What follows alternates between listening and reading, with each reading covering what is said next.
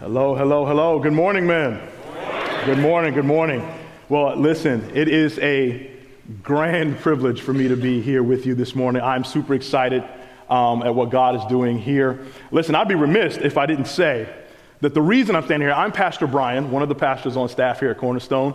Very excited, and I'm just still in awe of what God's doing in the life of myself, my family, and bringing us here. A little over a year ago, in June, I was actually invited here to a stake and study with Pastor Matt. I was serving at a Calvary Chapel, a sister church, as Cornerstone is affiliated and connected in a network of Calvary Chapels. I was serving in my church, preaching, teaching, standing in for my pastor there at the time. He was out with COVID, so I was like in the pulpit for like a month. Matt told me he got online and was like, hey, listen, I'd like to see what some of the local churches, Calvary Chapels that we're connected with in the area are doing. And so he was on YouTube looking at one of our live stream services, saw me preaching, and then sort of started clicking through our church's YouTube site, noticed that I was preaching several Sundays. So he looked and clicked all of them. He said, listen, man, he called the church and said, I'm trying to get in touch with this guy, Brian Shannon. He said, is he a pastor on staff there? And, was kind of inquiring about me. And he eventually got my number and said, hey, man, I saw you online. I said, how in the world did you find me? and so, it's when those crazy things that happen, and it's the Lord, right?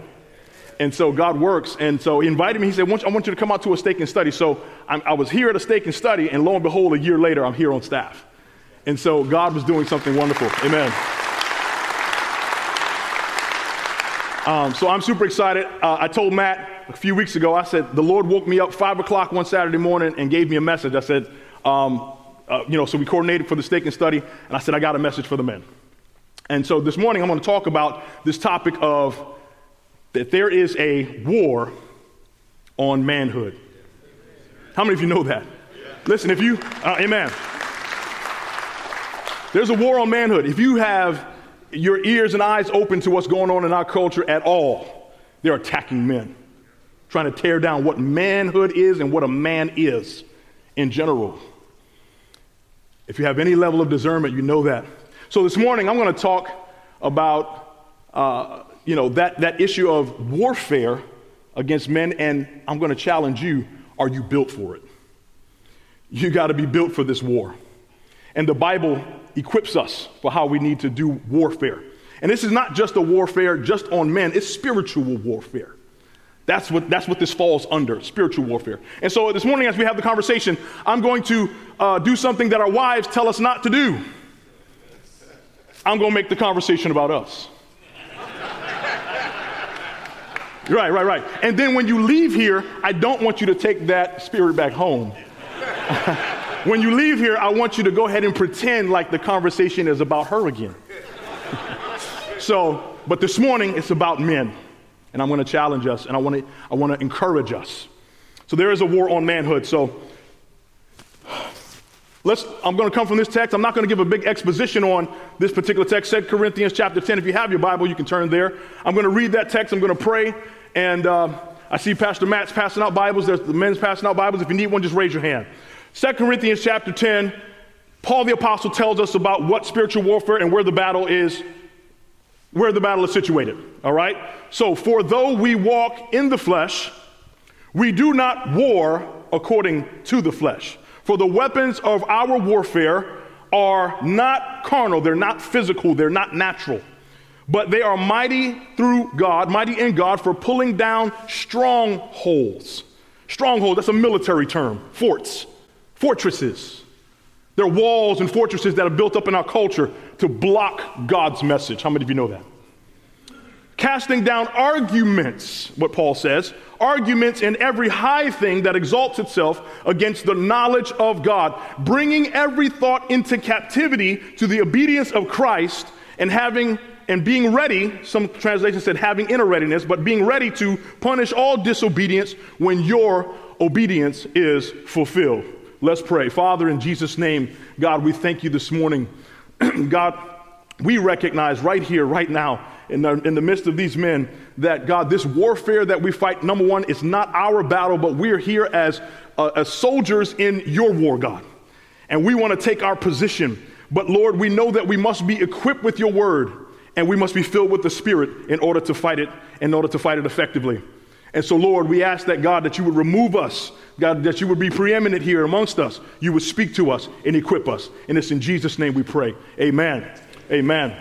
So listen, the battleground that we're fighting in this war is the hearts and the minds of individuals. What was Paul saying? Arguments, strongholds, ideas, things that exalt themselves against God's knowledge. Not once did he say, we're going out there fighting like Constantine, trying to cast demons out. And I'm not saying that demonic warfare isn't a real thing, because that's very real too.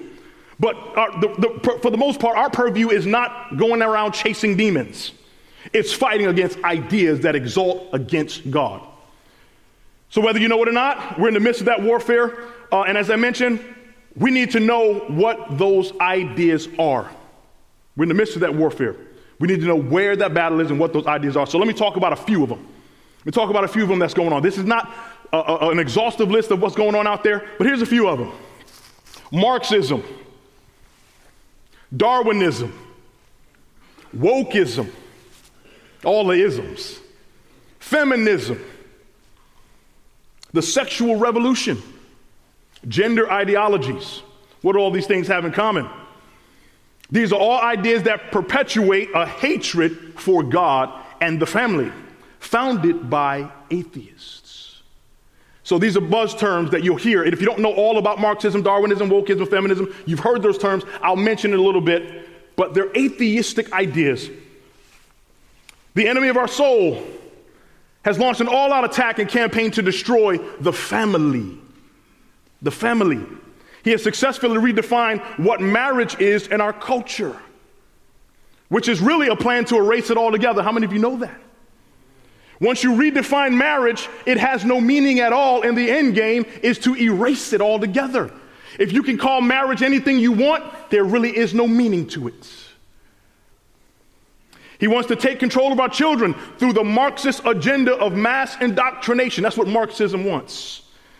The doctrine of Marxism says that the state should control what your children know and what you hold as values. The state controls that because the state sets itself up as God in that system. The enemy wants to erase the definition of women in order to erase the role of a mother in our culture. Why? Because he wants to neutralize men and feminize you. That's what our culture is doing today. And erase the role of father so that ultimately there's no one standing in the gap and carrying the banner of truth and righteousness and teaching our children and teaching and leading our families as priests in our home. The end game, amen. But listen, the end game here is an attack on God. The means is the destruction of the family, and the key strategy is to neutralize you, men, fathers, because we are the ones carrying the banner. Our adversary, Satan, Lucifer, the deceiver and accuser of the brethren, hates our God, so he wants to destroy the thing that God loves and holds in high esteem. That's mankind. The enemy knew from the beginning that when God planned to raise up a deliverer, a Messiah, and a Savior, he did it through the line of men. So it is at that point that the enemy launched his offensive. In Exodus chapter 1, here's an example of how that is played out in the scriptures. Exodus chapter 1, after the era of Joseph's administration in Egypt, the new Pharaoh feared that the Israelites were growing numerous and they would take over his kingdom and join his enemies and ultimately destroy him. So what did he do? He ordered the death of all male-born children. It's interesting that Pharaoh was interested and concerned with gender identity. It being a male at that time was important, because he wanted to destroy them all. Why? Because he knew that God wanted to use the line of men to bring forth Messiah, deliverer, and men who would lead. Amen. He raised up Moses, and what did Moses become? The deliverer of his people Israel. In the New Testament, as the ground was being laid for the coming of Messiah, wise men from the east sought out the divine king, Jesus, to worship him. King Herod got wind that the king of the Jews was born, and fearing that he would be supplanted, he wanted to kill the incarnate king. And the scripture says he became angry when he perceived that the wise men threw him off the trail of where Jesus was. So Herod ordered a gender-specific abortion campaign. And he said, I want to get rid of all male children 2 years and under. You see, abortion is murder at any stage of the life of a child. Amen. Amen. God has strategically placed men in his order of creation such that if you remove men, let me tell you how important you are, how important we are. Not saying that women aren't important, but we have a specific importance, and that's what we're doing right here today, is we're talking about us, and we're making it about who? Only for this hour, only for this 25 minutes. But if you remove men out of the equation, out of their role, everything else will fall out of alignment, like removing the spine out of your back. Paul told young Pastor Timothy that the reason why he doesn't allow women to occupy the role of teacher in the church or to exercise authority over men is because, and I love this, he said because Adam was first formed, then Eve. It's almost like God was saying, because I said so. Amen. Amen. 1 Corinthians 11:7, here's what Paul said, that men are the image and the glory of God, and women are the glory of men. Catch that. We are all made in the image of God, women, men, women, and children. We're made in the image of God in the garden, right? But men, specifically, Paul says, under the inspiration of the Holy Spirit, that you are the image and the glory of God, and women are the glory of you. There's a specific purpose for why the enemy wants to destroy you. Some of the modern day attacks on men were by the way of the feminist movement. I mentioned feminism as one of those issues. Empowering, let me tell you this, empowering and protecting women is absolutely a good thing. No other system, no other religious system, no faith in the world has elevated the position and role of women in our culture like Jesus Christ did. You can thank Jesus for that. But Satan's goal is to get mankind to respond to real problems with sinful, inordinate overreactions like critical race theory and Black Lives Matter. That's a lie. Listen, that whole movement, did you know, it was founded on the basis that cops are killing black men at disproportionate rates. Did you know that 1,000 men, period, 1,000 people, period, die yearly, annually at the hand of police or violence? And that's not something I'm saying it's a good thing. 1,000 of them. Of that 1,000, 250 of them are black, 500 of them are white, and the other are others. And so you base a whole movement on the fact that 1% of the population is affected by police shootings, and you don't even look into the individual cases to see what the context is, but you should just simply selectively be outraged about that. Don't you think there's something wrong with that? Selective outrage. So CRT, that's not about addressing real racism. It's about creating racism where it doesn't exist, and its supposed anti-racist ideas demonize my white brothers and sisters as you are incurably racist people. That's a demonic doctrine. So too, feminism is not about empowering women, it's about erasing the role of men and perverting the family. That's not of God. Even our nation's current insanity around the conscious effort to erase the definition of a woman and the propagation of transgender ideology is actually an attack on men that I say I was going to make it about us. It's actually, the attack on women is actually an attack on men. How so? Because the enemy is actually trying to emasculate and feminize men in the process. The most vocal and visible group in our national media in the transgender movement are men. Do you realize that? The individuals that they prop up in front of the camera, the individuals that they prop up in news articles are men who want to be women. Why? Because our enemy knows that it is the man who must lead the home, who must lead the church and give our children their identity, because he is the image and the glory of God in the order of creation. If you get that, are you picking up what I'm putting down? Yes. The enemy sought to destroy Adam by going through Eve first. You see that? He did attack the woman for the purpose of attacking the man. And the Bible says Eve sinned in the garden, but the Bible declares that it was because of Adam's sin that man fell in the transgression. Do you get that? So our enemy is playing chess while the rest of the world is playing checkers. He knows what he's doing. Warfare. How many military men out there? Let me make some noise. Yeah. Amen. Would you agree with me if I were to say a military strategy, I don't care what branch of the military you're in, you need to know your enemy. That's right. Amen. You need to know who your enemy is. You can't do warfare. You can't do battle unless you know the plans. What the scripture says, that we are not ignorant of Satan's devices. So if you're going to do this warfare, you need to be informed. What is the battleground? How do you need to fight? And we're going to talk about how to be equipped. The true spirit of Marxism and the LGBTQ movement is about destroying the nuclear family. That's what they said when they came out. BLM. They said, we want to dismantle the nuclear family. That means we want to erase men out of it and feminize it. Demonic. Destroying the nuclear family and stripping the family of its God-given role to raise and teach our children according to the Word of God. As I mentioned, that's how BLM was started. A group of lesbian women who titled themselves as trained Marxists. This is what they said. Their not-so-subtle agenda was to dismantle the family. Lesbians want to establish women-centered families, while gay men want to carry out the role of women in the family. And the trans movement wants to redefine what a man is, ultimately erasing the idea of what men in marriage are, while meanwhile God's word declares, 1 Corinthians 11:3, it says that God is the head of Christ, Christ is the head of every man, and the man is the head of the woman. That is the divine order of the home.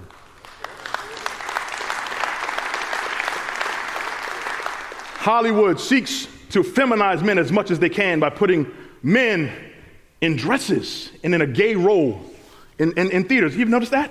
Anybody have seen that? None more so than the black male actor in Hollywood. One of the most popular is an actor and producer by the name of Tyler Perry, who built a Hollywood empire based on his role portraying a vulgar, pseudo-religious black woman named Medea. I don't watch that. It doesn't amuse me. A dude in a dress. It doesn't amuse me. The 2021 remake of the story Cinderella featured a man who wears a dress and called himself the fabulous godmother. Comedian Dave Chappelle told his story of how there were directors of a film that he was in. It was called Blue Streak. And while the film was being directed and going on, in the middle of the film, they stopped it and said, you know what? I have a good idea. Why don't we put Dave in a dress? It wasn't even written in the script, but they said, you know what? I think that's a good idea. And Dave Chappelle stood his ground and said, no, sir, I'm not doing it. He went on Oprah and went on several shows and said, I wasn't doing it, because that's what they're trying to do to black men in Hollywood. Ultimately, to continue to destroy an ailing black community. Listen, it's tough, but I have to say it. We need, and sadly enough, we need pastors who have the courage of Dave Chappelle.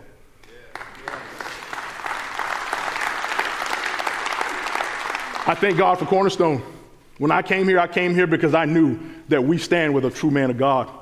I'm not propping him up as a man, but you understand what I'm saying. You feel a sense that when you find true men of God, you can partner with them and say, listen, I'll stand beside you. I'll follow you as you follow Christ. Amen. I thank God for Pastor Gary Hamrick. The goal is, as I mentioned, to emasculate men and push femininity, watch this, on everybody except for women. Do you notice that?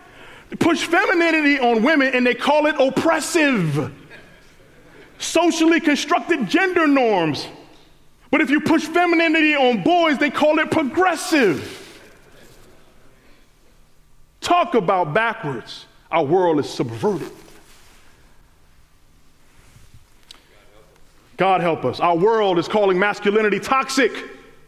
We should at all costs call out sexual abuse. Let me say that again. We should at all costs call out sexual abuse, bullying, and misogyny wherever it exists. It's not of God. But the absolute wrong response is to dismantle manhood. In 1965, President Lyndon B. Johnson launched the welfare state under his Great Society initiatives. The welfare state under his administration was what the late, great Walter Williams called the biggest assault on the black community that did more damage than Jim Crow, racism, or slavery could have ever done, and that was to take black fathers out of the home. Amen. That's what happened. The welfare state incentivized men to leave the home by allowing the government to replace them with subsidies. If the man was in the home, the government would cease to provide the funds. Couple that with the burgeoning feminist movement and the sexual revolution, which told women to be sexually liberal and that they don't need men. What happened? The father absence in the black community, the father absence rate in the black community went from 25% in the 60s to 75% in the 80s. In just a 20-year span, post-slavery and prior to the civil rights, black folks were among the most family conservative people in America. Truth. But what happened? Father absence in the black community is now a staggering 75%, and in some of our major inner cities, that number reaches 80 to 90%. Among whites in America, that number is 30%. It's 30%. That's the number that was in the 60s facing black people. It has grown to 30% for white community today. You think there's a father issue? Yes, there is. And it's not just a color issue. 50% in Hispanic communities today. It's a problem. Consider this, children growing up without a father are 5 times more likely to be in poverty, 9 times more likely to not graduate from school, and 20 times more likely to go to prison. I would say a father is pretty important. A statistic that's very hard to swallow. In the black community, the highest rate, which has the highest rate of father absence, the black community has it. The homicide rate in the black community is through the roof. 52% of the homicides in our nation are committed by black men. That's not easy to say because I'm a black man. I'm a Christian man first, though. Amen. But, amen. I'm Christian first. My color, I'm not led by my color. But the reality is that God made me an image bearer who happens to be a man of color. And I have to recognize realities, don't we? 52% of the homicides in our nation are committed by black men, primarily at the peril of other black men. I wrote a book on this. Here's a little shameless plug.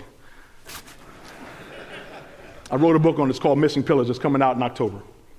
I'll tell you a little bit more about that later.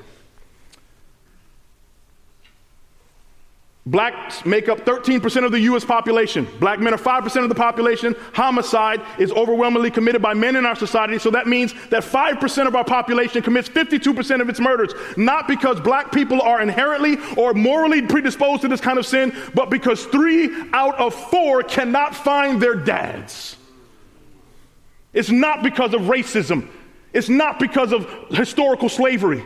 It's because of fathers who were state incentivized to leave the home. Are you telling me that there's no agenda? And it's spiritual warfare. We got to open up our eyes to see. Anybody ever read The Art of War by Sun Tzu? I haven't. But, I just got to be honest, I haven't. But, in The Art of War, I just pulled this quote. Sun Tzu said this: if you know the enemy and you know yourself, you need not fear the result of 100 battles. If you know yourself but not the enemy, for every victory gained, you will also suffer a defeat. If you neither know yourself or your enemy, you will succumb in every battle. You better know where the battleground is. It's not just political, but the enemy uses that. It's not just the state, but the enemy uses that. It's not just social issues in the home, but the enemy uses that, because ultimately, what is he trying to do? Destroy the family and destroy you, so that there's no one lifting up a banner for righteousness and for Jesus Christ. 1 Corinthians 14:20, I'm coming to an end right here. Brethren, be not children in understanding. And I love what the KJV says. Be not children in understanding, howbeit in malice be children, but in your understanding be men. I'll take a page from Ken Graves. I don't know if you know Ken Graves, Pastor Ken Graves, Calvary Chapel pastor up in Maine. He said, be a man. Be a man in your understanding. Let me just tell you this right here. Let me bring the battle a little bit closer in to your own hearts. The enemy wants to destroy men and your role in the home as the image and the glory of God. He wants to use one of 5 things. One, he wants to use your pride. He wants you to care about you and your selfish pursuits. He doesn't even want you to understand that there's a war going on at all. He just wants you to be caring about, he wants you to care about you. He wants to neutralize you through passivity. He wants you to be unconcerned and do nothing.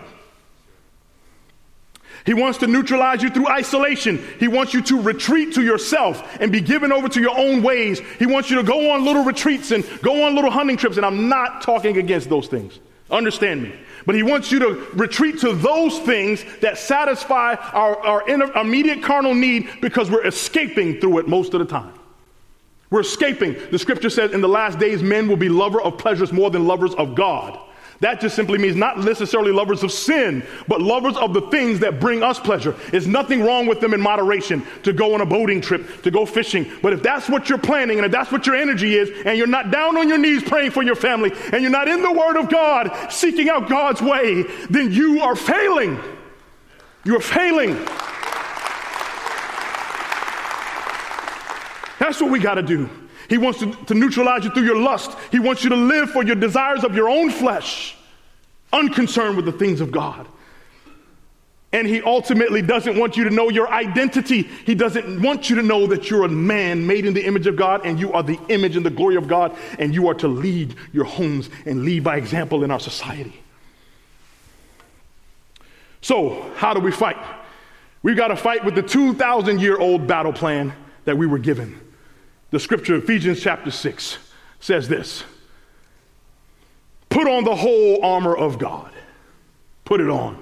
Finally, Paul says, be strong in the Lord and in the power of his might. Put on the full armor of God so that you can take your stand against the devil's schemes. For our struggle is not against flesh and blood, but against rulers, against the authorities, against the powers of the darkness of this world, and against spiritual forces of evil in the heavenly realms. Therefore, because this is the case, put on the full armor of God so that when the day of evil comes, and the day of evil has come, you may be able to stand your ground. Listen, men, if you don't take anything away from what I said today, I want you to know, take this with you, stand your ground. When it comes to the truth, stand your ground. When it comes to leading your home, stand your ground. When it comes to being a spiritual leader and a priest of your home, stand your ground. When it comes to raising your children in the fear and the admonition of the Lord, stand your ground. Stand your ground.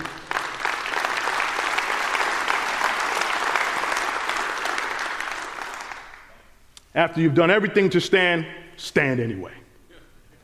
That's what it said. After you've done everything you can to stand, and it seems like things are still going awry, keep standing. Stay right there. I don't care what it looks like around you. I don't care if your wife follows every single time. I don't care if your children are acting the fool. Stand. You stand right there. I don't care if everybody on your job is going left. Stand. I don't care if everybody in your family is going left. Stand. Stand your ground. Here's how you do it. Stand firm. It says with the belt of truth. Get in the word of God, fellas. With the belt of truth around your waist. With the breastplate of righteousness. Pursue your personal holiness. Sanctify yourself before God. Get before God. And dedicate your hearts in the purity of your life before God. With the readiness that comes from the gospel of peace. Keep the gospel on your lips. In addition, take up the shield of faith. And then it says, so that you can extinguish the flaming arrows of the evil one and put on the helmet of salvation. Listen, the helmet of salvation, I thought about it like this. You're saved if you're a believer in Jesus Christ and you repented of sin and you follow Jesus Christ as your Lord and Savior, you're saved, you have salvation. But sometimes if you're not walking strong in God, you can sometimes lose the assurance of your salvation. Sometimes you can get shaky in the assurance of your, come on, am I talking to somebody here? Okay. We all know we're saved if we believe Jesus, but sometimes your assurance gets a little shaky. Get in the word of God and you get in prayer. God, I know who I am. I know that I've been saved by grace. I'm going to walk in it. Take on that helmet of salvation and the sword of the Spirit. Get in the word of God. And now not only is it equipping you, but you better use it when it comes to those arguments and high things that exalt itself against the knowledge of God. Listen, I'm done. Here's what I'm going to say. I was done a couple times ago, wasn't I? Because we got to get you out of here. 9:30, that's what we're supposed to say. That's what we're going to stick to. So I'm ending with this and we're going to pray.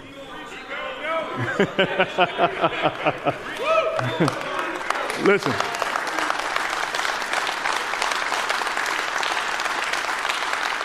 I love J.R. Tolkien's works.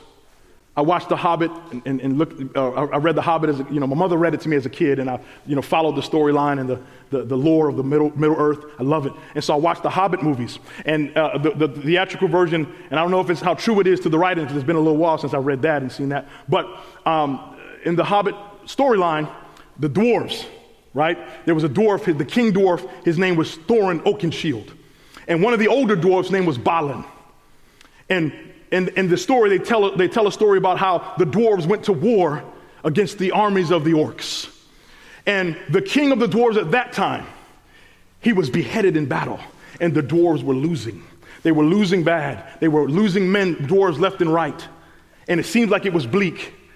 And Balin was telling the story about how he said, listen, their king was gone, and so what were they going to do? They didn't have a king to follow. And all of a sudden, when all hope was lost, Thorin Oakenshield had no sword. He lost his weapon, but he picked up a tree branch and put it on his arm and started standing his ground.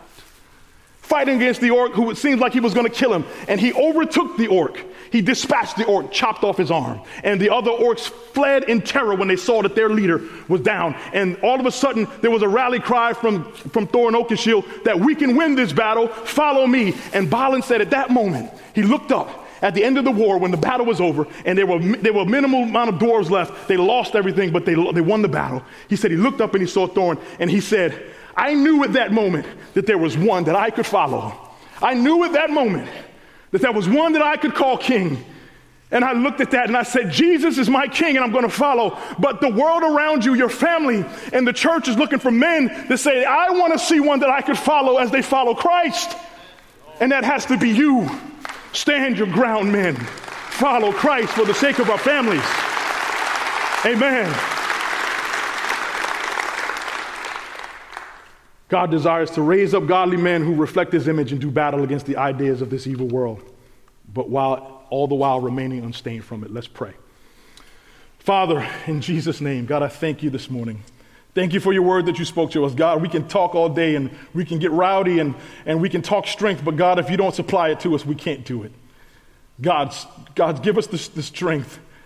God, Zechariah the prophet spoke. He says, God, it's not by power, not by might, but by your Spirit, says the Lord. God, that we can do anything. Holy Spirit, guide us, lead us, fill us. Fill us afresh, renew our hearts that we can go home and stand in the midst of our families and lead and pray and lead our families in worship and prayer and word and the study of your word and go back to our various job contexts and stand in the midst of that, Lord. I know it's tough for some of our men because they're facing, sometimes some situations facing, do I need to leave here? Am I going to be fired? Am I going to be, because of my stand? And Lord, I pray that God, that you give them the grace to stand their ground. And Lord, whatever come what may, Lord God, that you be with them and let them know, Lord, I am with you. When you take your stand for me, Jesus said, the world will hate you because they hated me first. But just know, I am with you. I am with you. And so, Lord, we don't have to fear. God, we thank you and praise you. Be with us on our various destinations. Cover us as we go home and depart from this place, but not from your presence. In Jesus' name, amen. Amen.